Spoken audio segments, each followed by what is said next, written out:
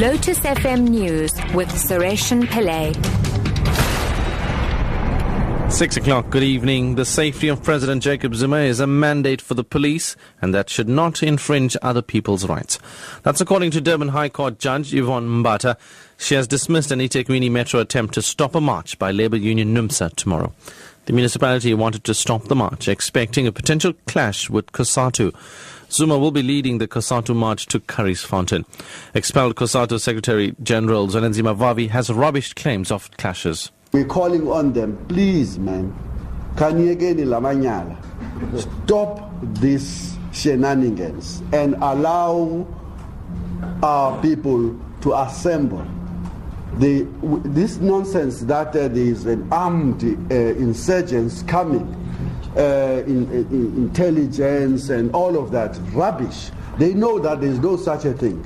There is no worker that have AKR-5s or motos who are going to be marching in the streets tomorrow. Meanwhile, NUMSA has described the city's legal challenge as an abuse of political power.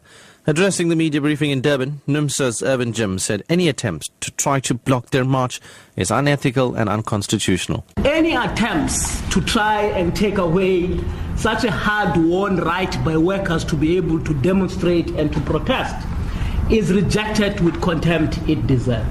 So there is no arrangement that will stop us not to march tomorrow.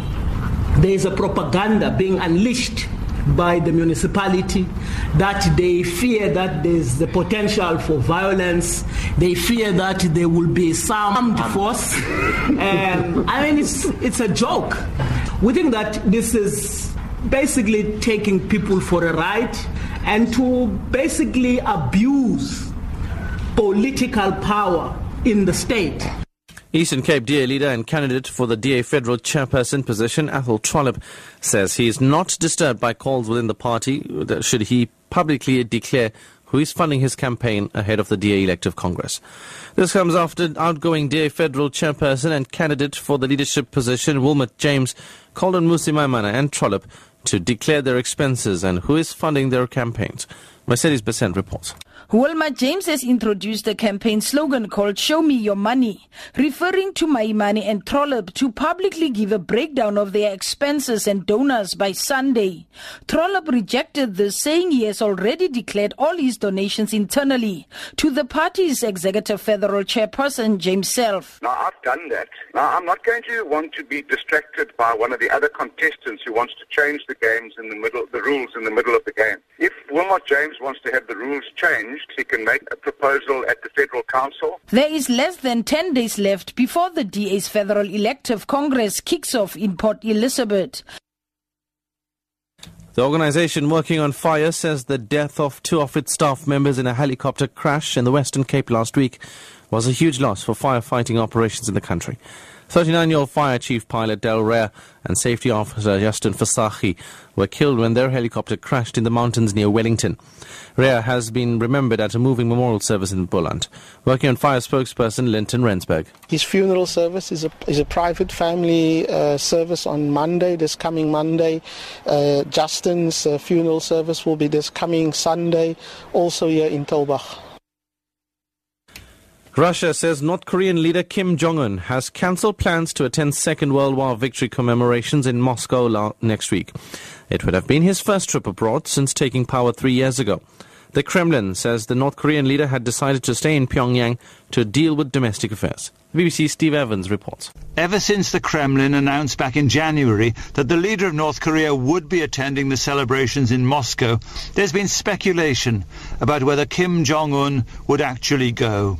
In the event, he's decided not to, for unspecified reasons.